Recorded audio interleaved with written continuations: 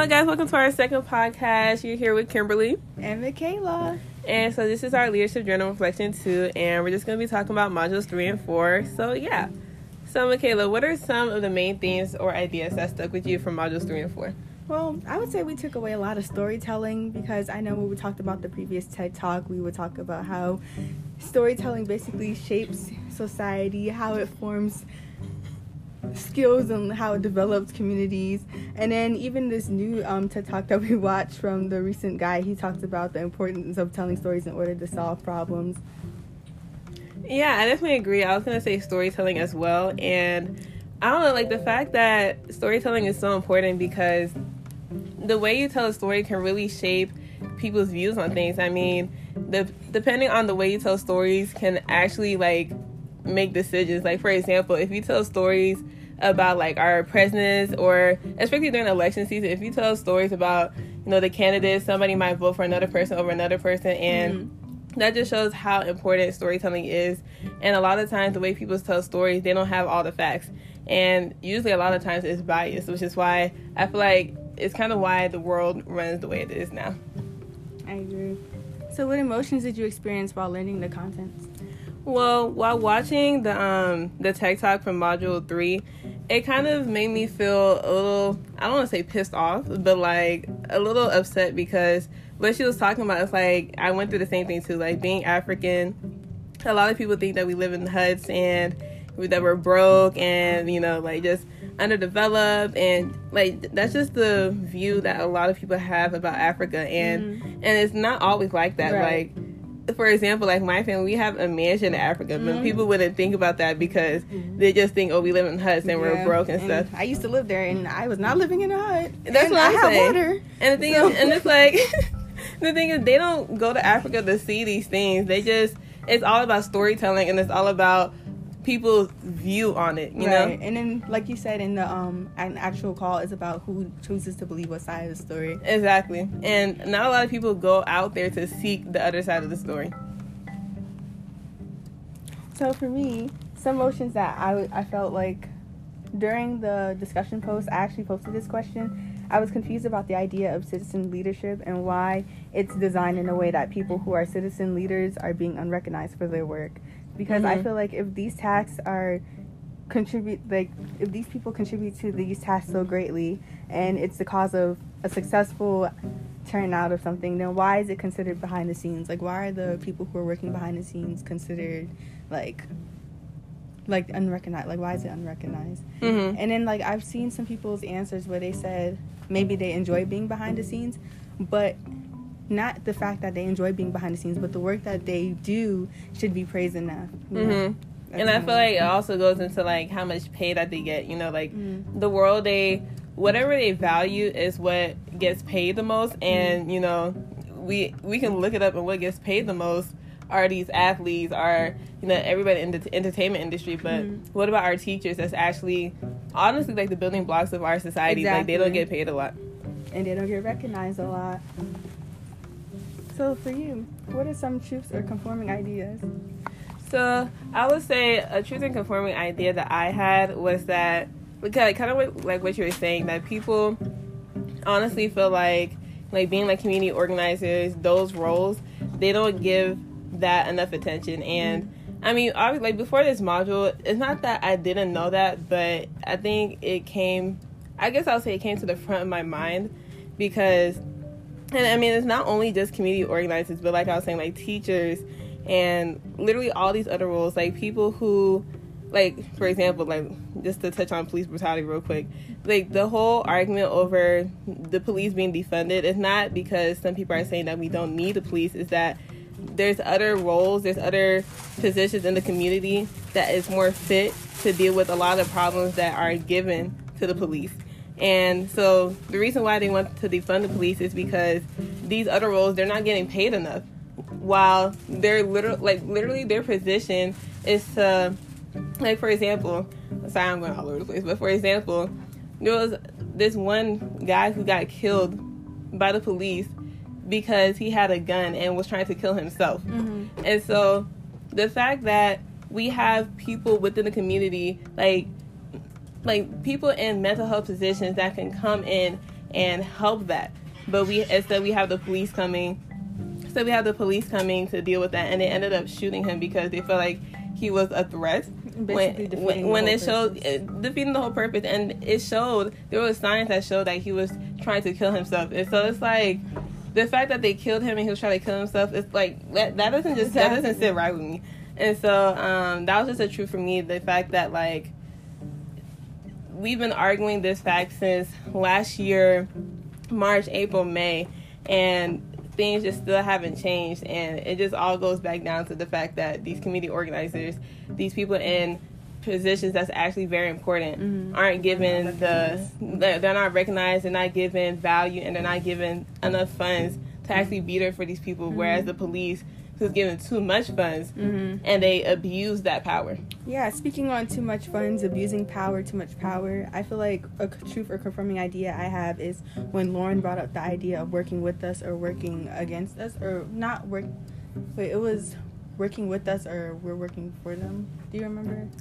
I don't remember. It was like they're either working with you or... Did she say it like in like our recitation group? Yeah, it was during that. But like, remember when you brought up the RAs? Mm-hmm. Oh, like yeah. Power with us or power over us. Yes, power with us or power over us. I feel like that is a confirming idea because based off what you said, like the police, they technically have power over us. It's not like they're working with us. Like they could have cooperated with professionals to help that person. But I mean, if you really want to get down to it, we can talk about why the police was created. But that's a discussion for another day.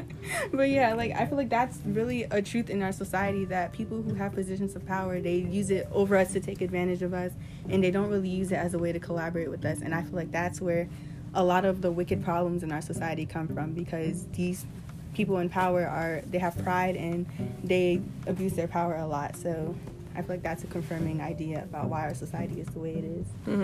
I definitely agree. So, what was the most impactful surprise that you had from modules 3 and 4? This one's actually pretty hard. I wouldn't say I have any really, because I feel like this module was more of a confirming thing than anything surprising for me. So like there's nothing that really shocked me in a way. It's more like, yeah, I know that's true, or that makes sense basically. How about you? I definitely agree, but I think one thing that I could say I guess surprised me would be, so my discussion question was basically talking about Obama's white organized, and it did have me reflecting on a lot. And so I grew up with my parents saying like you need to be in the STEM field, like that's what's going to make the most money. And I grew up wanting to be an engineer, but then I switched to wanting to do journalism. Right. And my parents were like, no, like that's not going to make money, you're going to be broke, blah blah blah blah. And so it was until I found my love for chemistry that I decided on chemical engineering. But the fact is, like, what if I didn't find my love for chemistry? And maybe, because my parents are so strict and they're so overprotective, what if I did go through with being an engineer, even though I didn't want to?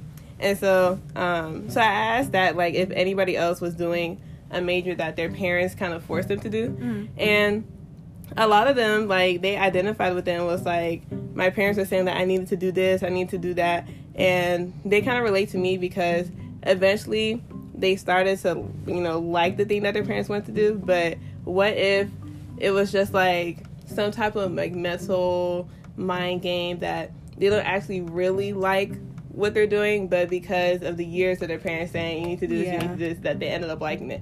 And when I think about like a lot of people back home, a lot of them are being nurses, some of them are even being engineers, and a lot of them are African, and in an African household it's just that strict emphasis on engineering, doctor, STEM, lawyer.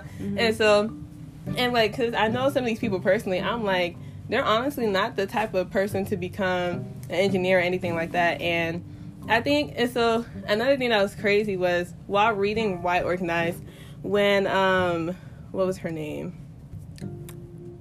It was, so someone told Obama, like, like, why are you doing this? Like, you're not even, like, recognized. And the fact that he was like, because these positions, like, it's needed. We have to do these things. It's like, we need janitors. We need trash collectors. We need all these people. But if everybody's like, no, you need to do STEM, you need to do STEM, it's like, who's going to do these jobs that's needed? Who's going to do these fast food workers? Like, who's going to be that who's gonna fill that position? And it also contributes to the idea of being a citizen leader. Like, if the janitors, if we had no janitors, we'd be picking up the trash. But no one wants to pick up the trash. But yeah, no one wants to pick up the trash. But no one also wants to acknowledge the work that the janitors are doing or pay the janitors the money that they deserve. So I feel like it goes back to that question, like, why aren't the janitors recognized? Why aren't they paid enough? Why aren't they, like, praised for the job that they're doing? Even though they may not want the praise, it's about more of what they deserve and what they really want, And I think also because they're kind of, like, not labeled, but, like, pushed to, like, the bottom of society. And I think, like I was saying before, it's like whatever the society values, for example, like, like entertainment, if you're not in the entertainment industry, you're not getting paid as much of them. And that's just how our world is, like, kind of set up right now. So after engaging with modules 3 and 4, what are you most curious about? I would say, if I'm thinking of, like, any curiosities, I'm kind of wondering what stereotypes or what stories are being told that I believe that's not actually true. Like, there's, like, every day, like, we're telling stories in any shape or form. And, like, maybe if it's being told by my friends, I'm believing it because, they're my friends. Right. But what if their story is not actually, like, the full story, And even from, like, stories that I've been told by my parents way back in the day. And obviously it has stuck with me, because from, like, being a kid to being an adult. And what if that story, or whatever they told me when I was younger, what if that wasn't, what if that wasn't true? And I've had that instilled in me for so long, what if that's not true? Exactly. Like the what's it called? The Mandela effect, stuff like that. Or, like, my childhood was a lie, memes like that. Yeah, I agree. So what about you? For me, I feel like I'm curious about this TED Talk that we watched by Cormac Russell, where he talked about instead of helping people always trying to ask, like, what's wrong, asking to tell stories. So the thing is, like, I understand that it's important to get to know someone's story, but how do we get to the part of helping them now? So, like, for example, when someone is sad, and they don't say anything, you most likely want to be asked what's wrong, right? To at least know that someone cares or someone is concerned about your issues. But then I know some people get to a point where they feel like they're here to help everyone's situation, or they feel like they need to help everyone's situation. And that's not always possible. But the thing is, if you don't want to come off that way, what is another approach you can take using this storytelling method? So, like, if I say, tell me your story right now, and then you tell me, oh, you're sad and all of this, I guess that will lead to, oh, here's how I can help you. But the thing is, what if I don't ask you what's your story or something like that? Yeah, then you wouldn't know. Yeah. That's true. So, what are you discovering about yourself through modules 3 and 4? Through modules 3 and 4, I'm just discovering more and more, like, through this class, I just discovered more and more, like, the root causes of, like, our society and why it is the way it is. We understand more about the wicked problems, and I'm discovering that, like, I'm becoming more aware of it, or able to see why it's happening. And the more I'm able to see why it's happening, the more I try to, like, within my friend groups, within my personal self, try to see what's the root of the problem, how we can fix the situation, and basically how we can deal with it. How about you? I would say, like, similar to the same thing. And speaking of, like, the TED Talk by Cormac Russell, it's like when he says that sometimes in our attempts to help others, we do the opposite. It's just like what you were saying. Like, we can, like, it's like, for example, with the people who are coming into, like, Africa with good intentions, and then they end up actually harming them. Like, giving them, like, for example, like, let's say, like, giving them technology but not teaching them how to work the technology is like, it's like what are you really doing? Or giving them, it's like a lot of times people come to Africa and just give band-aid solutions, but, like, Africa really actually needs help. And I'm tired of Africa being seen as a place where it's just underdeveloped, just, like, I don't know, just the look of Africa is not sitting right with me. And it's sad. And another quote by him is when he said, so often when we label people as vulnerable or as deficient or as problematic, what we actually do is we define them out of community and redefine them not as a friend and as neighbor, but as client and a service system. That's true. It's like, you know, it's like, for example, when we help our friends, it's like we don't see them as a client. Well, I mean, I hope, you know, we don't see them as a client, but it's like, for example, like if we were walking somewhere and we see just like a random person crying in the lounge, it's like, that's not like, no emotional attachment. Like there's no emotional attachment to them, but it's like we feel the need to say something to them, you know? And I guess like I just want to make sure, like it kind of makes me reevaluate myself and make sure that I'm not looking at anybody that like is in need as a client, but treating them as like, you know, like as a friend, as a neighbor, as somebody that, you know, like as a brother and sister, you know? Yeah, because a lot of people don't like to view themselves, they don't like to be seen as someone who needs help or as the help, I guess. Exactly. So, how can we put into practice what you learned through these modules? I think another thing I want to touch on is being like as inclusive as I can, because you know that's kind of what our dorm embodies, you know, and being inclusive. Yeah. And so the way the world is turning now, like with people being like non-binary, it's like, you know, there's just so many things that you could be saying that could be harmful. And even today I was like scrolling through Twitter, and Sky Jackson, I don't know, like she posted a picture, and someone, like, obviously English is not her first language. She told her, she was like, oh, I wish I could be as handsome as you. And Sky Jackson responded was like, girl, I am not a boy. Oh. And it's like, when I saw that, I was like, so, you know, like somebody could be out there like, first of all, handsome does not have, like there's no gender to being handsome. And you know, that's just harmful because clearly English is not her first language, and she was just trying to compliment her. And I mean, if you Google the word handsome, it does not have a gender. And if it does, that's a problem. And she even tweeted something else. She was like, I feel more comfortable wearing boy clothes than girl clothes. It's like, what is boy clothes and what is girl clothes, you know? And so it's like, obviously, I'm pretty sure she doesn't mean to do these things, but it's like, that's just being ignorant, because there's resources, there's ways for you to find out how to, you know, be inclusive, but it's like saying things like that, especially in the times that we're in, it's like, that's not the wave. And so that's why I just want to make sure that when I talk, I can be as inclusive as possible and not, I mean, obviously we can't be perfect, but I want to make sure that I'm not doing anything that could possibly offend anybody. Right. Like Sky Jackson. An emphasis on not being perfect, like I feel like I can learn how to take stories in, I guess. Like when I hear a negative story about someone, just evaluate the person about like, is this something that they would do? What's their side of the story? What's the other person's side of the story? And then try to evaluate those. And I mean, also, if it's like a situation going on with a person, of course, cater to those issues. But then it's also good to get the side of another person's perspective just to see what really went on, I guess. If you hear like something from outside sources about someone, don't automatically believe it. Try not to feed into rumors. Try not to feed into anything that doesn't benefit you, I guess. I feel like that's something that we can learn. Learn how to approach people when it comes to like needing help, just to be mindful of what you're saying, what you're doing to someone. Make sure you look at them for who they are, not at their situation or their problem. I feel like just personal skills that we can learn to just develop ourselves into better people.